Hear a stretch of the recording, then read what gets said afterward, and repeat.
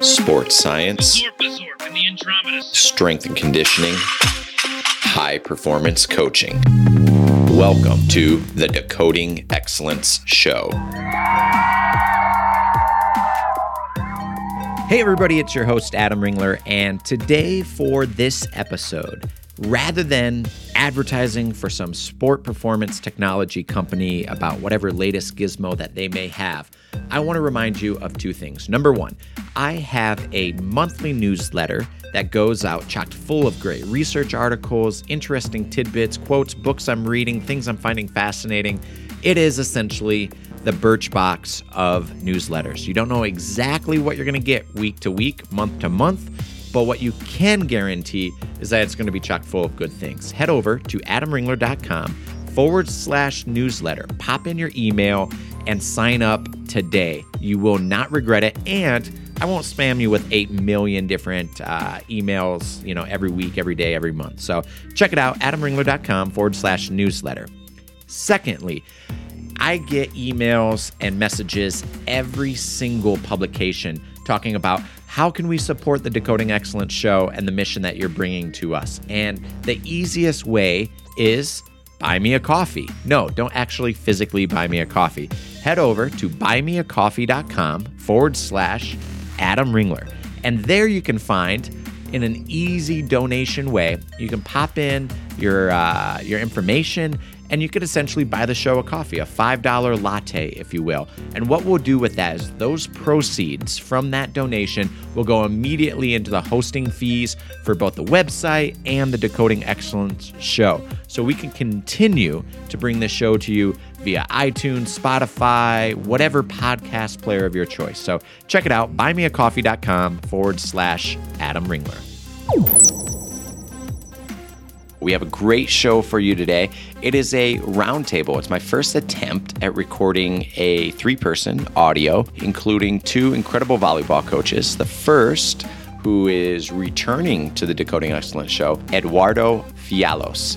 He is the volleyball technical coordinator here at University of Colorado, and he was also on episode number 29. And you can check that out at adamringler.com/029. And check out that episode. And then I'm also joined with my good friend, RJ Abella. He's had a fun career track, but we crossed paths at Wichita State University, where he not only was their Data volleyball technical coordinator, but also was promoted and rose through the ranks, becoming an assistant coach. And then also very soon after, and he's participated within coaching at the USA Volleyball level, and then made the move to both indoor and beach volleyball at the University of South Carolina. After a couple years there, he then moved to just being beach exclusive. And it was a great episode to catch up with my old friend. It's been a while since I've chatted with RJ. This was a really fun episode to record with both Eduardo and RJ, and I am very excited about bringing it to you. We get into coaching, philosophies, our backgrounds, how we came together, some of the lessons that we've learned along our own coaching journey. So without further ado, here's my episode with these 2 great coaches. So I appreciate your patience, because today has also been sort of a crazy day. My office was supposed to be really quiet today, and we're now in our media buff room, if you will. Oh, wow. Isolated away. It feels very official with all of this hardware around us. And then with Ed, we've had a couple candidates on campus for interviewing. So we're all over the place, but I'm glad we got to make this thing work. Yeah, now we can all relax and just chill and chat. That's right. I was trying to get him to meet at a brewery, but we figured that streaming that might be problematic. You never know about brewery internet. Oh man, if that was in the meeting notes, I would have booked a flight and be there. And we just kind of jumped into it, right? Which I love that, because it's a little bit more, I think, authentic. But one of the things I wanted to make sure that I do is I want to give you both a small opportunity. Ed, you only get 10 seconds. RJ, you get the bulk of the time. only because no. RJ's raised more money than me.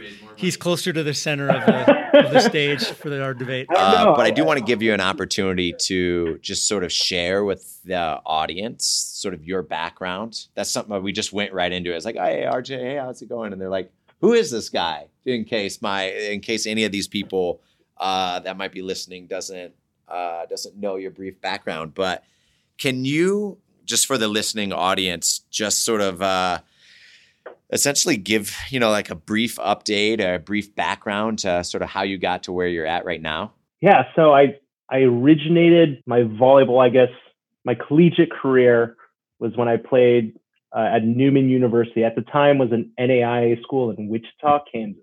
And actually my first gig at coaching started at Newman because I had to medical red gray shirt and I had a knee injury.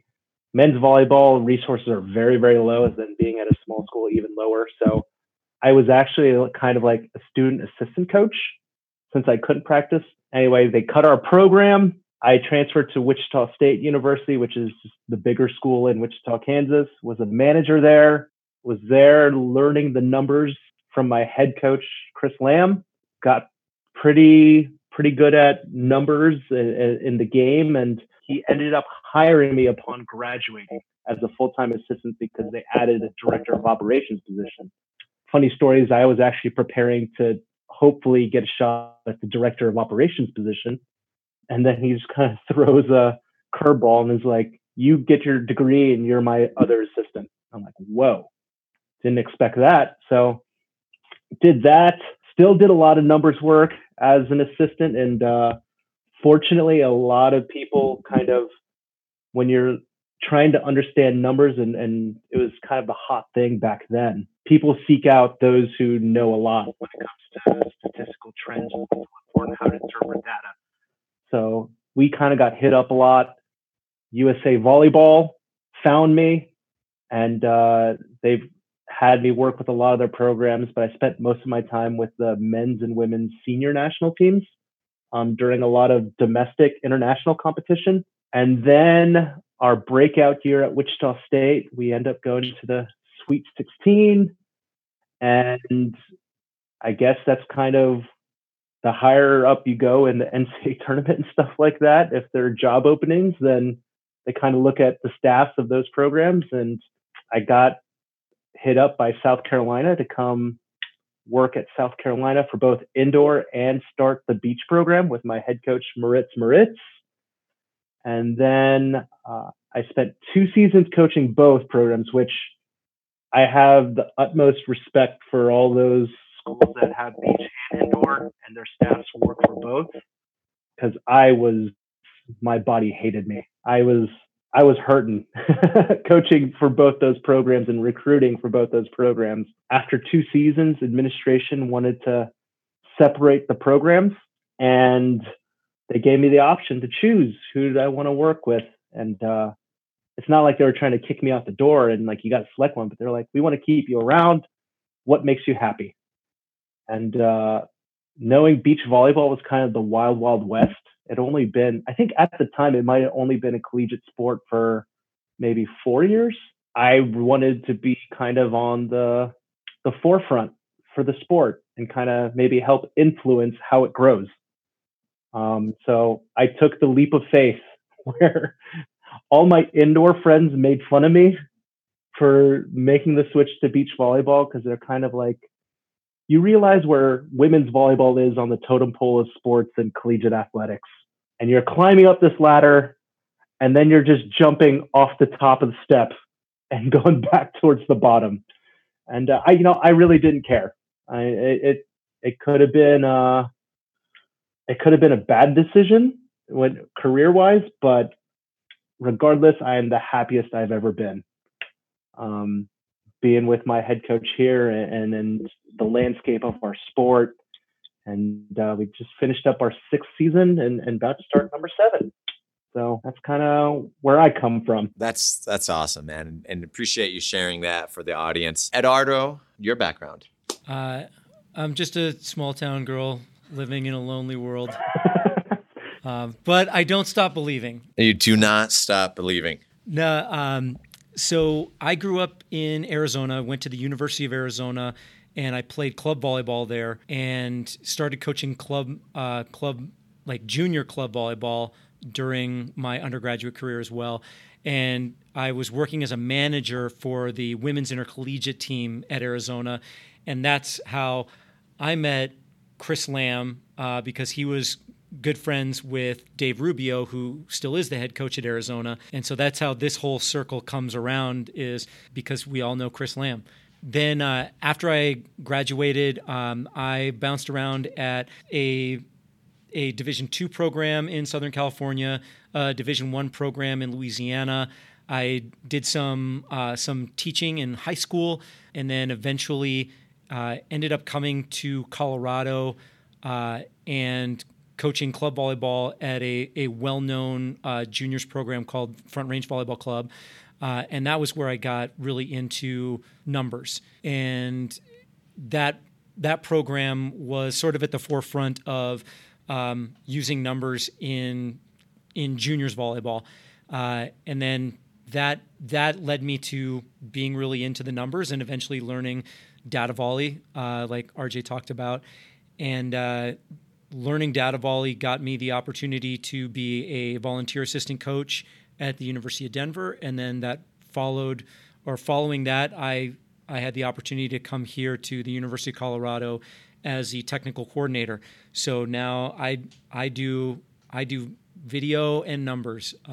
Like I get to be the nerd pretty much all the time, and it's really cool that my job is specialized enough that it gives me the freedom to really dig into a lot of the number stuff and figure out what more is there to be learned. Like RJ, you talked about being able to help set the direction that your sport is going to go in.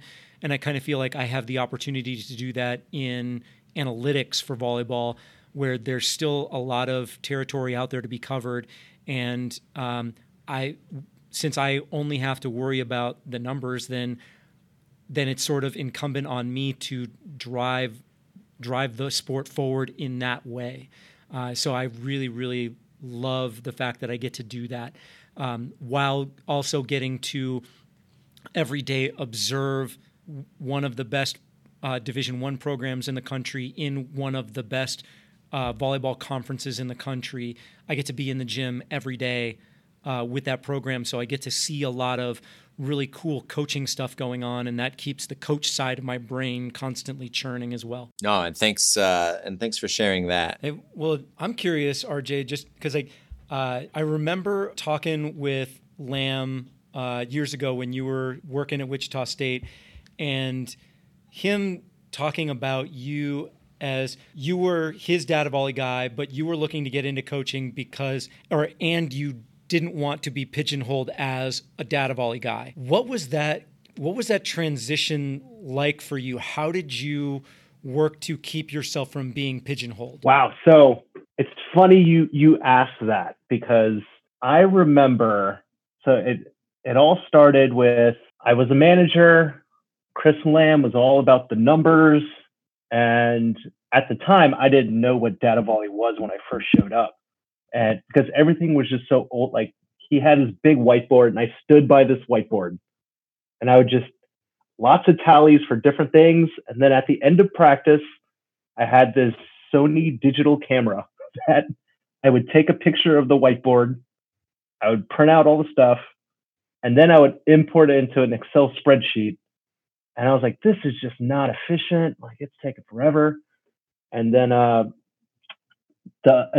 other assistant at the time was like, well, we have this program that, I mean, it supposedly takes all the stats for you, but just no one's ever really used it. So I was like, well, I'm going to learn this program, because if it's a lot more efficient than what I'm doing right now, then heck yeah, I'm going to learn it. So then I did that forever. And I got, being with Chris Lamb, like a guy that just asks the most out of the box questions when it comes to trends and training and stuff. It was cool learning from him. But then the problem I did come across was that when you become so good at it, and I'm not saying like was amazing. I think I was very proficient in it. More people will seek out more number stuff from you, and then you kind of become the expert and the person to go to. And then so it's almost like I always said data volley was like a blessing and a curse. Was that, yeah, you can get really good, it opens doors, but then you're just kind of stuck in that world because that's all the work you get is data volley stuff. And like I got cool, like traveled with USA Volleyball with the men's and women's senior national teams and all that fun stuff, but it wasn't necessarily opening doors on the coaching side. And that's what I knew.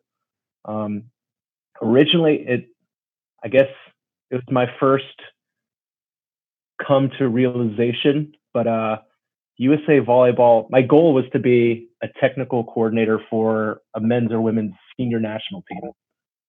And there was a technical coordinator position that was created for USA Beach Volleyball. And I applied for it. I was a finalist. And then they said they were hiring from within. And I was kind of like heartbroken. I'm like, you know what, forget this. And, you know, some of the athletes were like, you know, we heard about it. We're bummed, but, you know, we're really excited we get to be around you still. And it was kind of at that moment where the relationship aspect between the athletes, and I'll admit it, when I first started out at Wichita State doing the data volley stuff, everyone was just kind of a number because that was my job, is type in jersey numbers and what they do. And so it was just like a bunch of numbers, but it was kind of after that shut down from a USA Volleyball technical coordinator position, which was one of my dreams. I realized like, wow, there's so much more to it. I had this relationship with athletes that I didn't even know about, you know? And so it's like, well, it felt pretty good. And it's like, if you want to get some more of that, then you can kind of get into the coaching side of things. And then that's when I got really, really heavily involved with the club. And then from there, just opportunities popped up. Lo and behold, there was some staffing changes at Wichita State and an assistant coach position opened up and Chris Lamb hired me. So yeah, it actually started from not getting a job is kind of how I really, really go from numbers to coaching. That's always, I find that fascinating. Like as one door closes, like so often it can be pretty devastating, like a dream job or something that you're really trying to aspire to get. And then it closes, but like you don't know what other opportunities open up or what other doors that as that door closes brings forth. Oh, it's amazing. It's like, and it's funny because I wouldn't have ended up at Wichita State as a manager and the data volley guy unless this Newman University dropped its men's volleyball program, which is where I was at. So I was like, man, I was so devastated about that.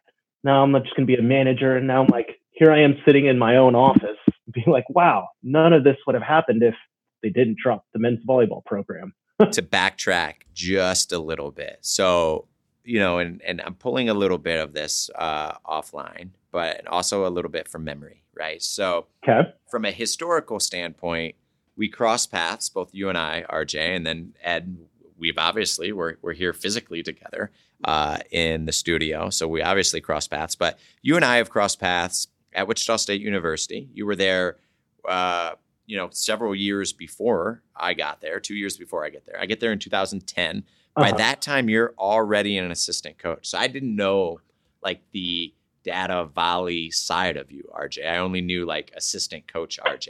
But I knew of your history. I knew of the fact that you were the guys that took, you know, the guy that did the numbers, and I saw you interact the athletes and then sort of move into this coaching position.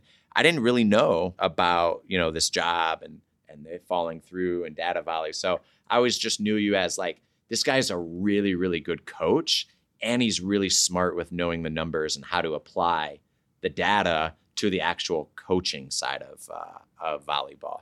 So you might not remember this, but I actually, like when you first started, someone, like we had not really like a true common connection, but I don't know if you remember, but I still am right now, but I was big into Olympic weightlifting. Yeah, I see the videos on your Instagram, like you're still crushing it. I'm going at it. But so back then I was trying to learn like on my own. Yeah. And I was on these like weightlifting forums and stuff like that. And I remember I posted a technique video, like someone helped me out and they saw Wichita State like in the background. And one person's like, hey, I have a friend. I think he went to high school with them. And he's like, he's a new strength conditioning coach there. And I'm like, no way. This new guy actually works with volleyball, the team I work with. And the guy was referring to you. That's crazy. I don't know if I ever told you that, but I think We're all like just playing 6 Degrees of Adam Ringler.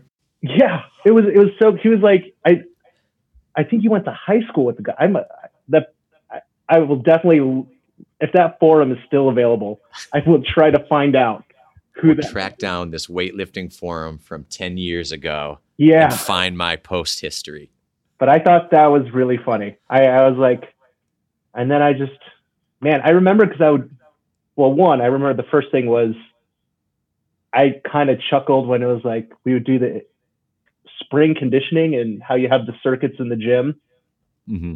And I remember like, because you're so organized. Like you're like, I was even telling my head coach, like, look at this packet that he produced for the pre-show, like the welcome letter and then the what to expect. I'm like, that's awesome. But I remember you had your workout like so planned out, like just to be efficient and on top of it. And I just kind of chuckled because I was like, oh, new guy doesn't realize that doesn't matter what you're going to do with this program. You can spend hours on it and you're going to have to just throw it out the window and do what the head coach wants. Well, and to comment on that, I think that prepared me for coaching, right? That aspect in that.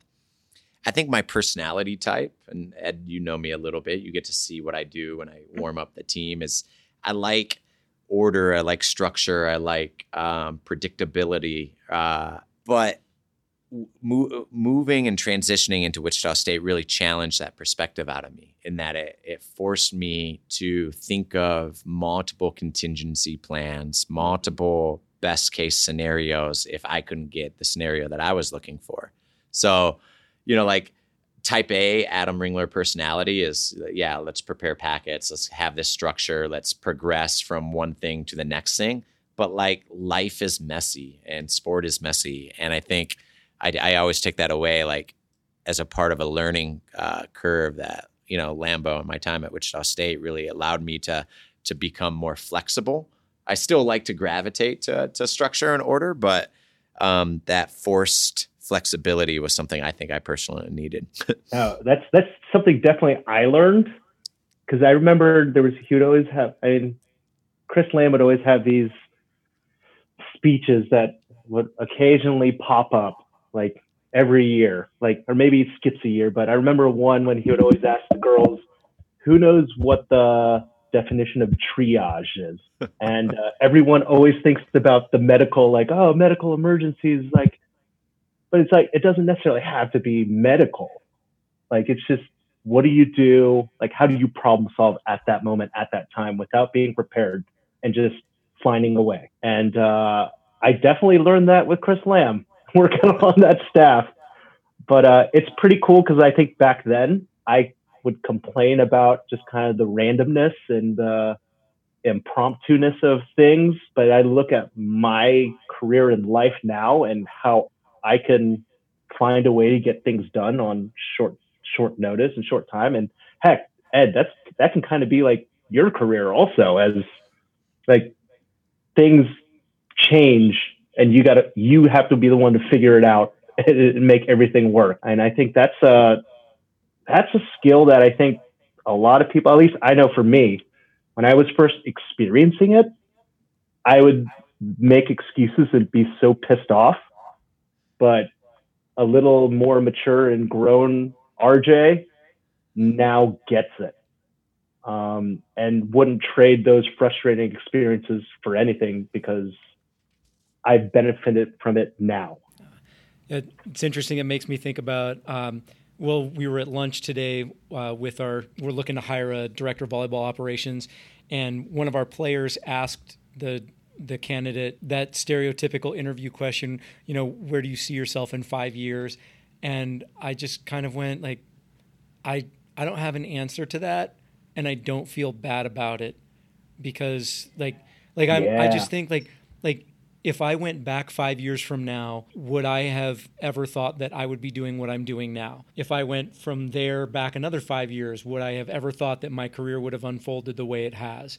And that's the kind of thing I look at, and it's like, yeah, it's really nice to have that plan and all that, but it's almost like, how often do you ever see those being successful?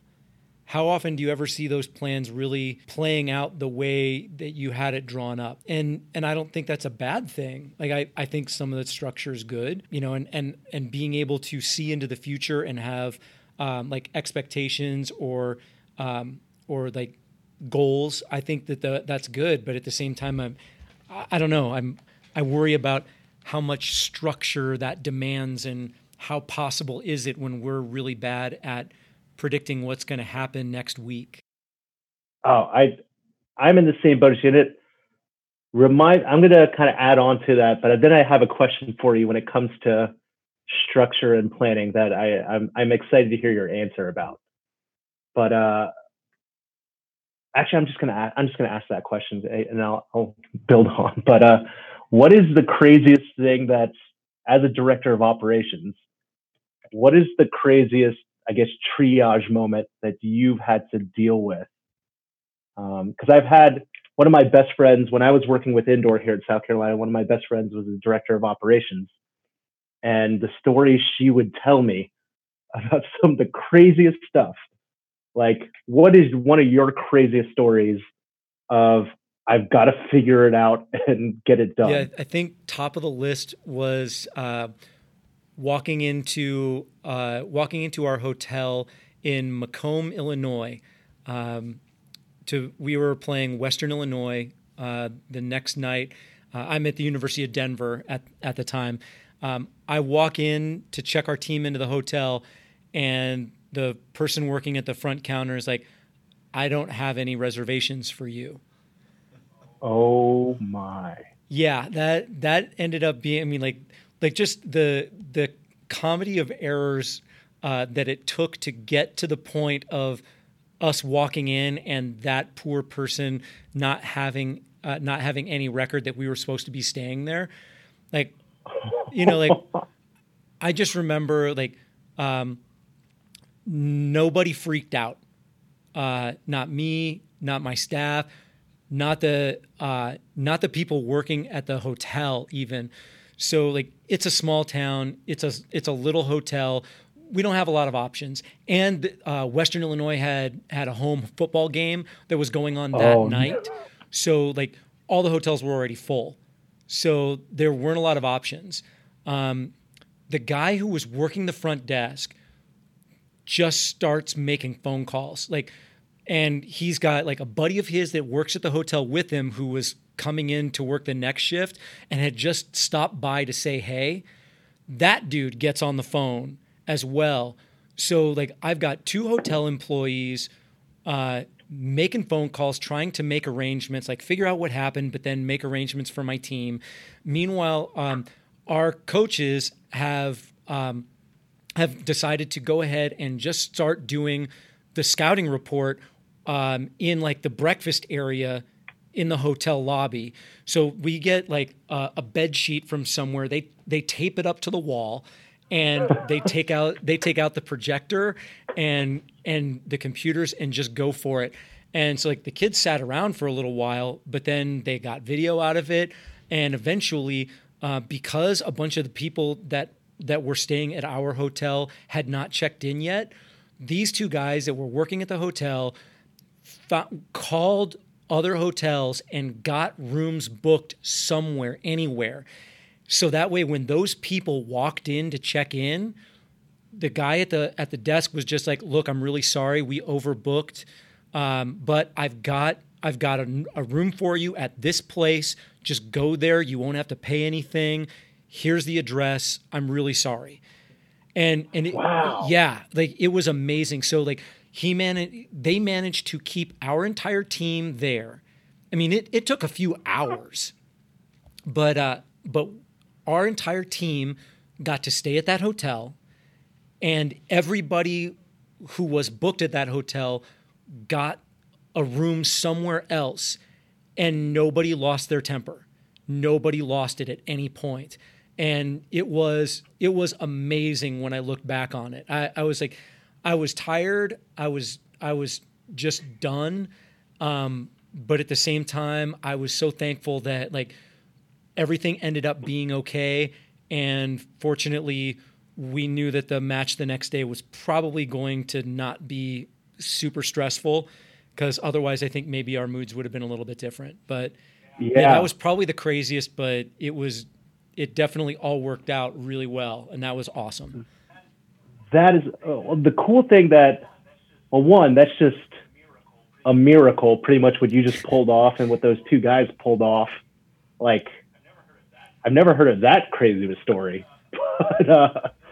But the one thing that I thought that was always cool was that you kept mentioning that no one, like, everyone was chill. Like, no one lost it. Talking with, like, our athletes and things like that, that's kind of a big thing for us is, you know, at the end of the day, you get to control what you want to feel or how you react. And I think majority of people there would be some sort of irritation going on. And I won't lie, even for me, I'll be honest, I'd like to say I wouldn't be irritated and I would just be chill and let's figure it out. I'll be realistic. I probably still would be pretty irritated about the whole situation, but it's pretty cool that everyone in that situation was like, let's just figure it out, get it done. That's really cool. And maybe that's why everything flowed so smoothly, is because that there wasn't that anger that can really slow things down or just be an obstacle when it's easily avoidable. So I think that's really cool. That's an awesome story. And I think a lot of it too is just like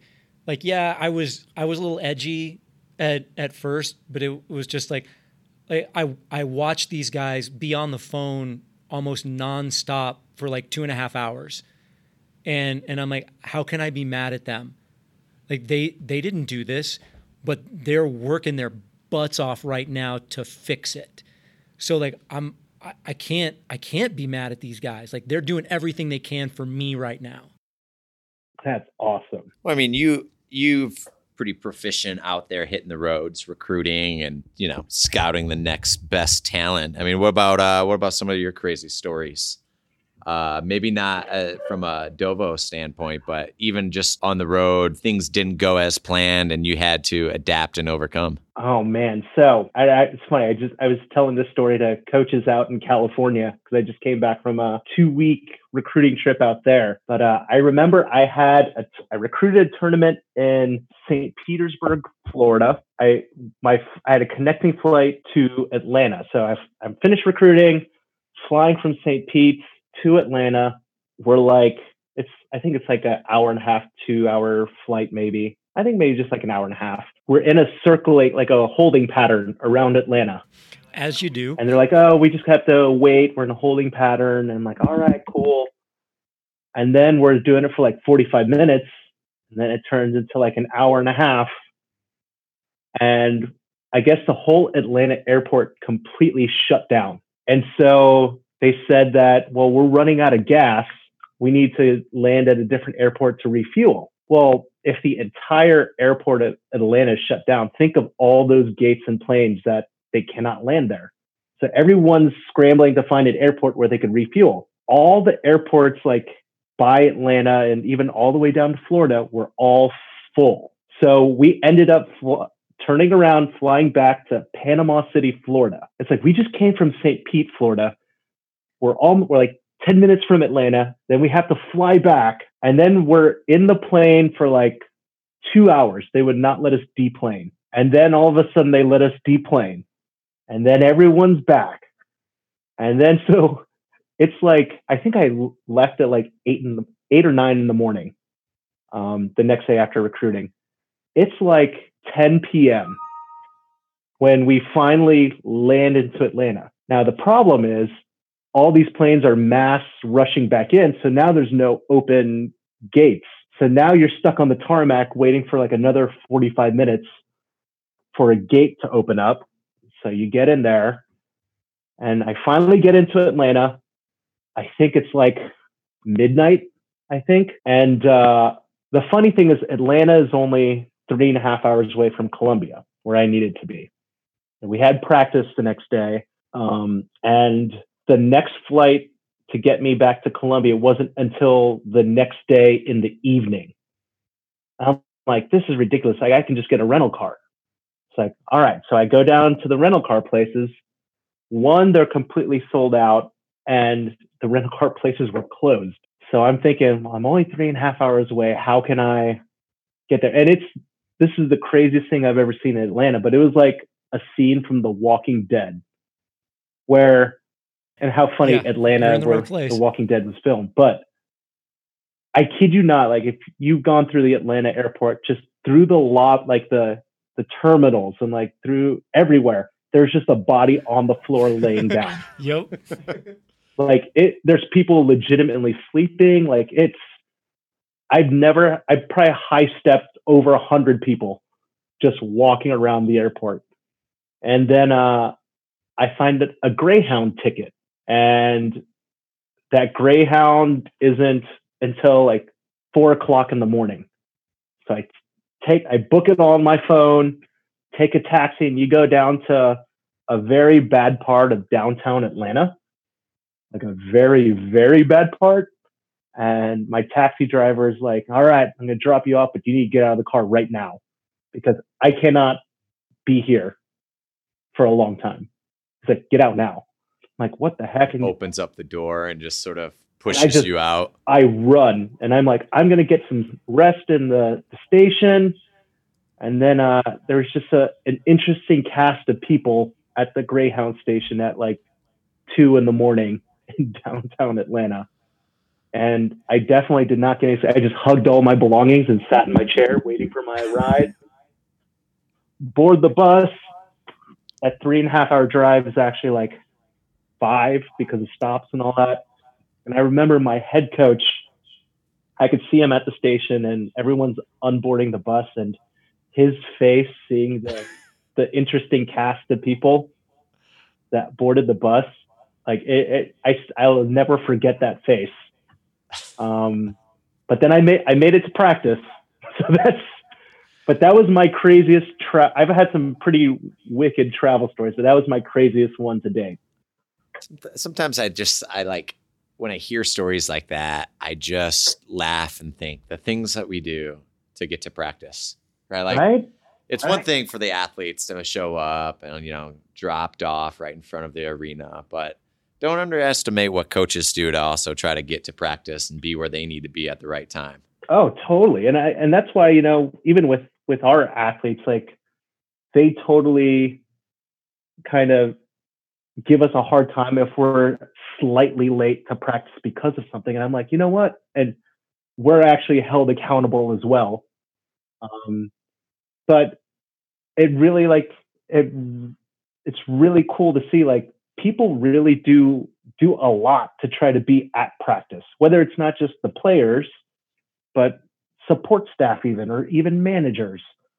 It's pretty amazing what hoops you'll jump through just so that everybody can be together for that, however long your practice session or training session is. I want to kind of maybe switch some of the roles. I don't have a crazy recruiting. I don't recruit as a strength coach and, or set up meals, although lately I have. We'd probably have some real different looking athletes. Yeah, so I don't have really too many crazy stories, but I thought maybe switching gears, right? Ed's been at a couple places from our conversations, and you've managed to navigate from your playing career at Newman to technical manager at Wichita State, and then back to assistant coach at Newman, and then various clubs and national teams, and back to WSU, and then now to South Carolina. To both of you guys, really, like, what is maybe something in a recent transition from one organization to another, or from one position to another, from data volley to an assistant, or from an assistant to back? What is one thing that you've learned or had to change? We're kind of talking about adapting to scenarios, right? And a lot of it's kind of driven by maybe your mindset and how you can tolerate and remain cool. What is something that you've had to change about your approach or your philosophy or coaching or tactics or principles or any of that as you've navigated these different jumps. Ed. Yeah. So I was having a conversation recently with a friend of mine who's an assistant coach, and we were talking about if you were in my position, what would you do, kind of thing. And I found myself kind of hedging a lot in the answers that I would give, and I said, look, what I recognize now is that in my position as a technical coordinator, or in my position previously as a director of operations, like I'm much more just a cog in the machine, and I have my opinions, and I'm happy to give my opinions, because that way hopefully I can help inform the decisions that take place in my program. But ultimately, like my job is just to give my opinion, and I don't have to the decision doesn't stop at me. The buck doesn't stop on my desk.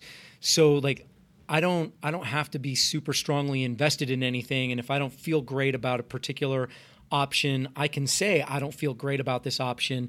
And there aren't a whole lot of bridges that I feel like I want to die on. And that's the luxury of the position that I have. And I think that's a really cool thing in some ways, in that it gives me a lot more flexibility in how I approach everything that goes into a decision, because I'm not going to have to turn it around and sell it to my administrators or sell it to my team or anything like that, or to the public. Like I don't have to commit myself overly to anything. I can hedge all I want. I can be uncertain all I want, and it's okay. And so in that conversation that I was having with him, I was just kind of contrasting that, like, look, man, I assume that there are things that you feel really strongly about. And who am I to tell you that you're wrong about what you feel strongly about? Because this is what it takes to run a program, when you have to have opinions about everything, and those opinions matter. Like, those opinions affect people, so you need to be committed to those, and you need to be as certain as you can be of how those things are going to play out, and so I like my position from the standpoint of that flexibility, but at the same time, it's like I almost feel like, man, I'm hiding myself from all kinds of serious decision making. I am hiding myself from all sorts of tough situations, and it's just because, hey, I don't have to, and I can just throw my hands up. Well, let's do this. What about you, RJ? Was there anything, as you've navigated your career over the last decade and more, about coaching that you've had to, that's resonated with you, or that you've had to change or think about? I'm not saying that you have to change things. I mean, there's some things that we all like, but anything that you didn't foresee as something that you would have to sort of navigate, an obstacle that you might have to navigate? Yeah, I think for me, the biggest thing, and I guess, is like, in my opinion, you do have to change. Like, and it doesn't have to be like drastic, but so my time at Wichita State, what I learned, I'm so grateful for, was how to see what's really happening on the court. Like, kind of statistically, what do certain numbers mean, and things like that. Like, but that was kind of, for us at Wichita State at the time, like, we didn't have the top recruits in the country. Chris Lamb would always talk about, like, the tough part about Wichita State was that when kids want to come and visit Wichita State, well, you have Kansas, you have Kansas State, you got Missouri, you got all these schools right around the area that these recruits will go visit as well. And they're like, oh, there's so much more there, so we're going to go there. So it was kind of like, I don't know, I hate using the reference when it comes to numbers, but kind of like the Moneyball approach. Well, we have to get these athletes that were maybe overlooked or something like that, and then don't you we all have to them. take a shot when someone references Moneyball? Oh, I hate referencing that, but it's just how everyone kind of can relate. Numbers, analytics. You mean like Moneyball Yeah, or exactly. Sabermetric? Yeah. So that was kind of the approach. And so when I'm at Wichita State, it's like, we're all about training. Like, yeah, we're going to teach some things very unorthodox. It's going to be different, but it worked for us. Like, you have a mid-major school like Wichita State taking down some big schools with bigger, more polished and more recognized athletes than, these girls literally that were working on a farm, And so I come to South Carolina, and where the volleyball program isn't necessarily where it's at now, and was kind of really, really struggling. And I kind of took the same approach. Like, we're all about training. We're all about grinding and It worked at Wichita State. This is what's going to happen. And with that team makeup, like, no, it wasn't going to work like that. And it was at that time I kind of remember one of Chris Lamb saying, and it was always at the end of each game for the end of the season. And fortunately for me, when I was at Wichita State, every last game of the season was at the NCAA tournament. Very, very fortunate for that to happen. But he would always tell the girls, like, take this time to talk to your seniors, because, this is the last hurrah. And no matter what, no team will ever be like this team. And he's like, even if no one was graduating, at the end of the season, next year, it's the same people and all that, but it'll not be the exact same team. So me moving to South Carolina and realizing what we were doing at Wichita State, it's not working. Like, my approach is, it's not working. But it just reminded me, it's like, yeah, no matter what, like, you can never replicate the exact same thing. And so moving out here, I learned that from my time at Wichita State. And it's like, and I find myself at the end of each season telling the girls, like, no matter what, guys, like, this season, enjoy it for what it is and what we do, because next year, even if we have the exact same roster makeup, it's not going to be the same. And that's something that I've really taken to heart now, is that you can't do the exact same thing, expect the exact same result. That's another Lamboism, is always asking what the definition of insanity is.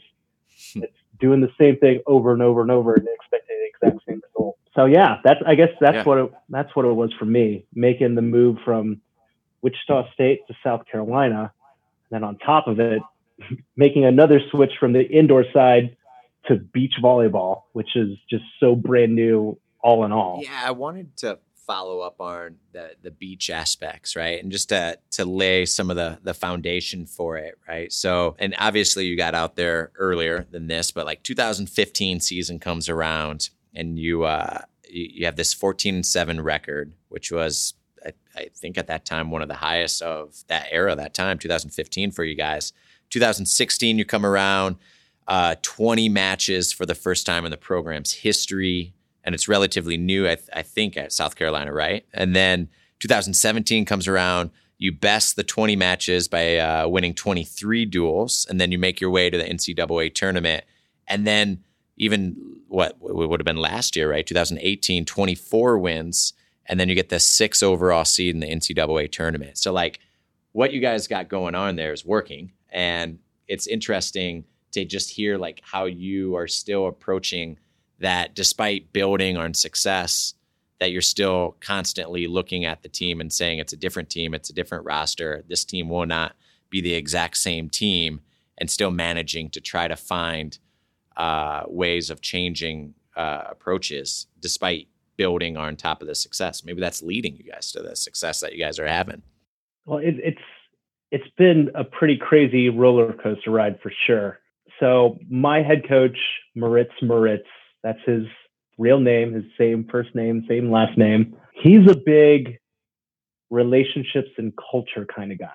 Not really so big into and he's very proficient with the training and things like that. But if you were to give him something to light up his eyes, just mention culture and relationships, and he's like a kid in a candy store. And he was so big on that.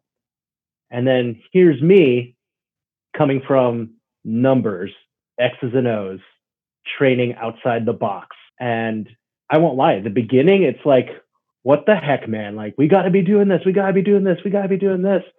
But Moritz sees the big picture and talking about the culture of the team. How do we cultivate relationships with these players and get them to be the best they can be? Not necessarily the best out of everyone, but the best for them.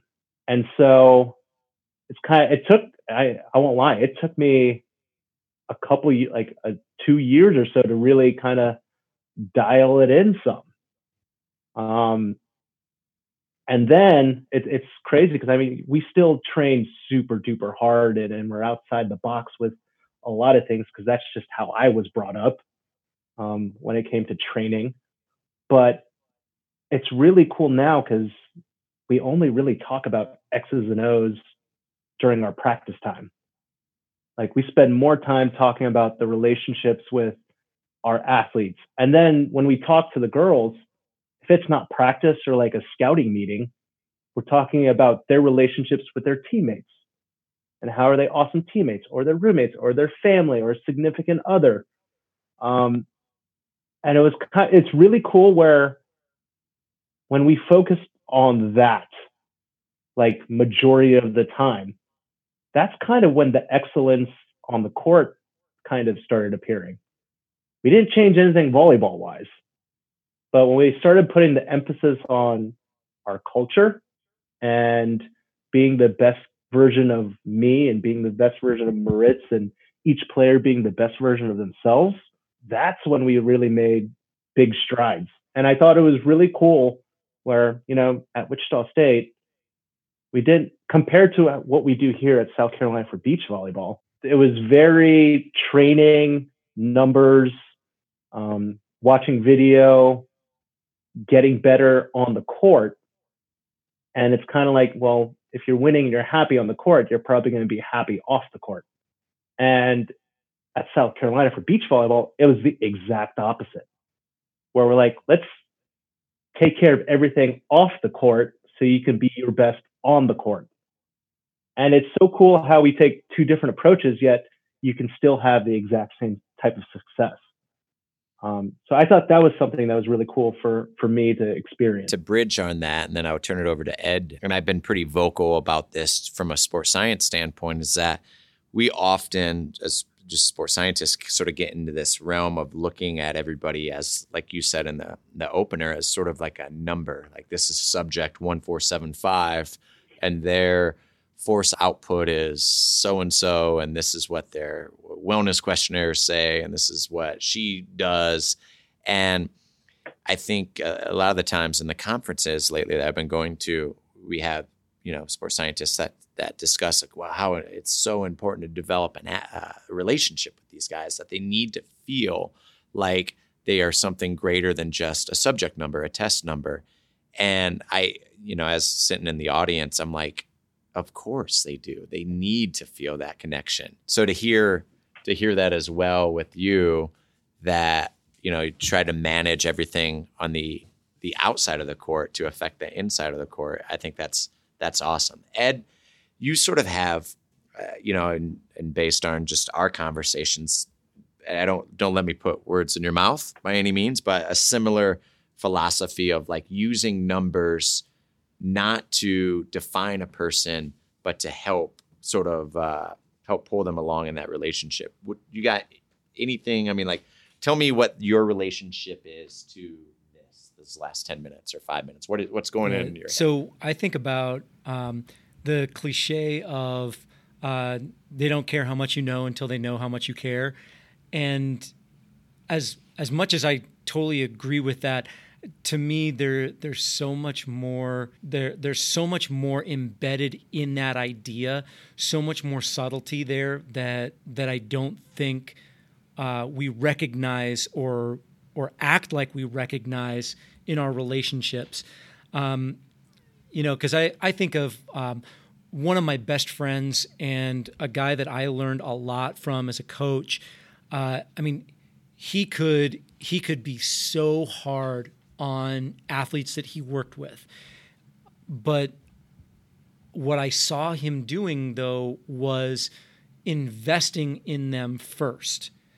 And I think that was something that a lot of people didn't get the opportunity to see, was how much he put into them and how they recognized how much he put into them.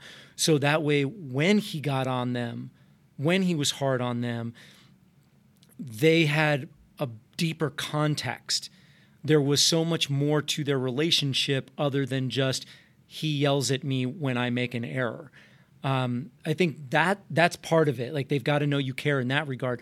But the other thing, and this is where I think my role applies a little bit more, is that I think a lot of times in the cliched, very simplified version of how much you care, that we as coaches treat it like, I need to care about them socially.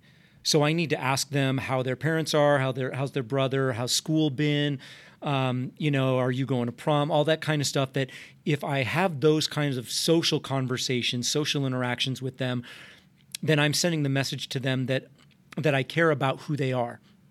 And I think that that's true to a point, but at the same time, to me, it's almost like how much value is that in building a relationship beyond like the conversation I have with the person who sits next to me on the airplane? Oh, how's the weather? Oh, where are you from? What do you do? Like, I don't feel like we're best friends when we get off the plane. And I don't think our athletes feel like we are their best friends when we have those kinds of social interactions with them. So to me, as someone who interacts with the athletes around the numbers, I'm looking to talk to them about the numbers and make it a conversation that isn't just you had you hit 300 today. You passed a 2.4 today. It's like, well, what did it feel like? Describe to me, like, if they want to know how they passed in practice, well, what did it feel like you passed? Did you feel like it went well? Was it a struggle? So like now they're getting to tell me a little bit about their experience, and I'm sort of trading that for the information that they want. And then they have the opportunity to balance out the numbers that I have with the experience that they had, and sort of see how those two can be reconciled. And they recognize that I was a part of that interaction, and they see that I care about how they were in practice today. That what they are doing in practice makes a difference. So I'm not just treating them like a jersey number. I care about, well, what did that, if you had a rough day, what did it feel like? Like what caused you to struggle, kind of thing. And so now they see me as being an ally who's with them in their struggle. That I am a part of the team that is there to support them as they're working to meet their own goals. And I think that is one of the big ways that I'm showing them that I care. And they seem to respond well to that. That seems to have served me pretty well. And that way I feel like I'm creating a much better relationship, and I'm helping them feel like they're in a better place to do their job. And I think just so that this audience can, navigate to different outlets where you both are, and both of you guys are quite social on social media, right? You, Ed, has a website called eduardocoaches.com, which is also your Twitter handle. Yep. And Instagram. Yep. My goodness, you've got the entire social media locked down. Fortunately, there are not a lot of other coaches named Eduardo that speak English. That speak English, right? And RJ, you are both active on Twitter and Instagram. If the audience have not managed to catch an avocado report from you. They're missing out if they have not seen your Instagram, your IG stories of you in the Olympic weightlifting gym, and then traveling through airports. Then they also are missing out. But your Twitter handle is Coach Ridge. Is that the same for your Instagram? Yes, Coach Ridge all around. All around. Same with me, Adam Ringler everywhere. I want to wrap the show up with maybe asking you, RJ, first, and then I'll go with you, Ed, as far as maybe the best piece of advice or that you've either ever received, or now that you're rounding out coaching for 12, 13 years, Ed, a little bit longer. What would you want to give to a young coach like that same RJ that steps into the gym coming off of the end of his playing career and starting his coaching journey? What advice would you give that person, that RJ, that version of yourself? Wow. It's a kind of twofold. And one, it might be a cheesy answer, but it's so true. Fortunately, I get to mentor and kind of talk with a lot of young coaches that are interested in progressing up the ladder, and even kind of get their foot into collegiate and Division I, or whether it's indoor or beach. I tell them to, one, sub to this podcast, but two, to listen to Ed's episode when he was first on. Because I think I might have texted you, Adam, or something. I was like, this is amazing. But it's such a good, for some reason that just really hit home to me. So for all those young coaches out there aspiring, dig back to whatever episode that Ed was on, because love it. There's some awesome nuggets there that I seriously share that episode with so many people. Nice. I'll make sure to add that episode in our show notes. So perfect. That way the audience can just sort of navigate through the show notes. And then secondly is and this kind of works with recruiting also, but you can never, ever compare your path or your experience to someone else's.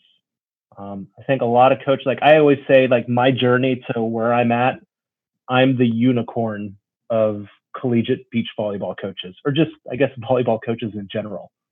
Where I came from to where I'm at now, good luck trying to replicate that. And right. At the end of the day, you should never try to, oh, well, RJ did this or this person did that, I should do it. You can't compare yourself with other people, and let alone from even what they see on social media. Everyone's so unique that there's just no blueprint to it. I mean, you can seek guidance and look for direction, but at the end of the day, your process is your process, and it's unique to you. That's awesome.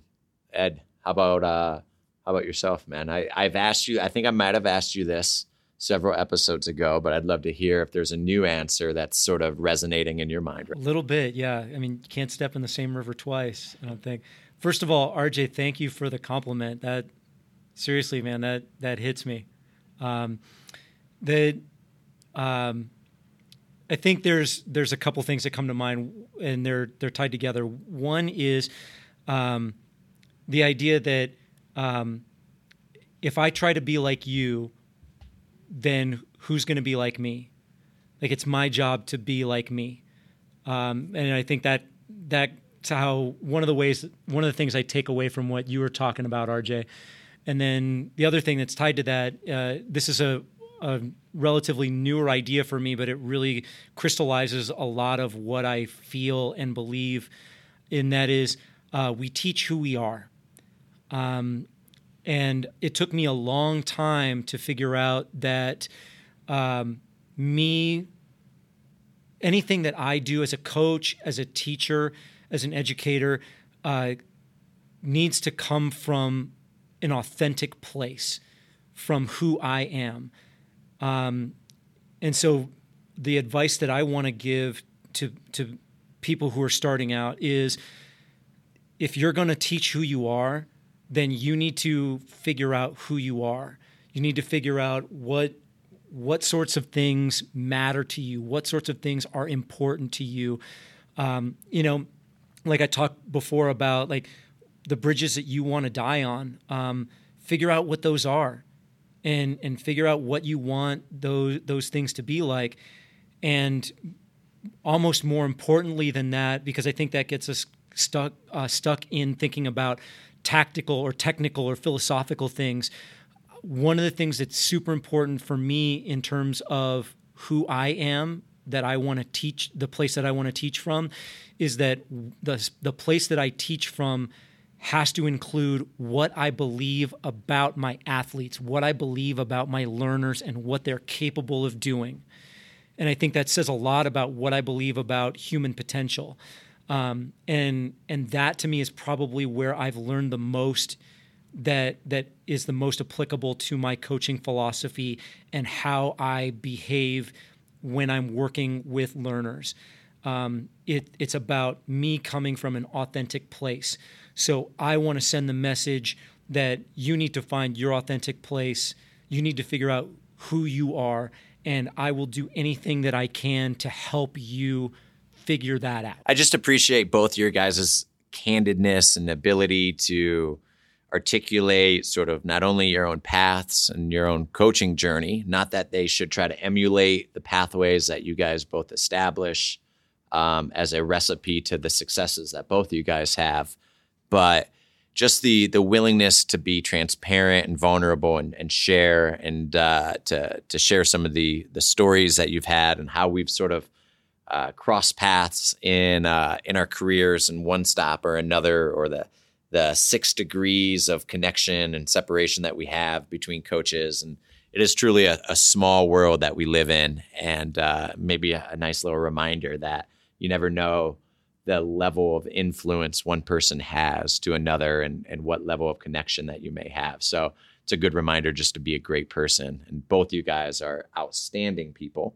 and the reason why I wanted both you guys on the show. So I appreciate both of you guys coming on. Thanks, man. Thanks for having me, man.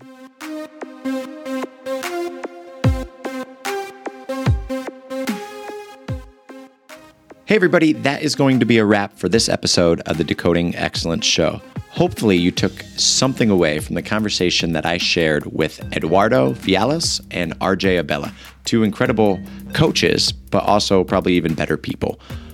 We got into the weeds about life and stories and our own coaching journeys and the backgrounds and relationship that we have with data and how we can improve the relationship that we hold to our student athletes and that we have with our student athletes through the way that we approach using numbers and using data.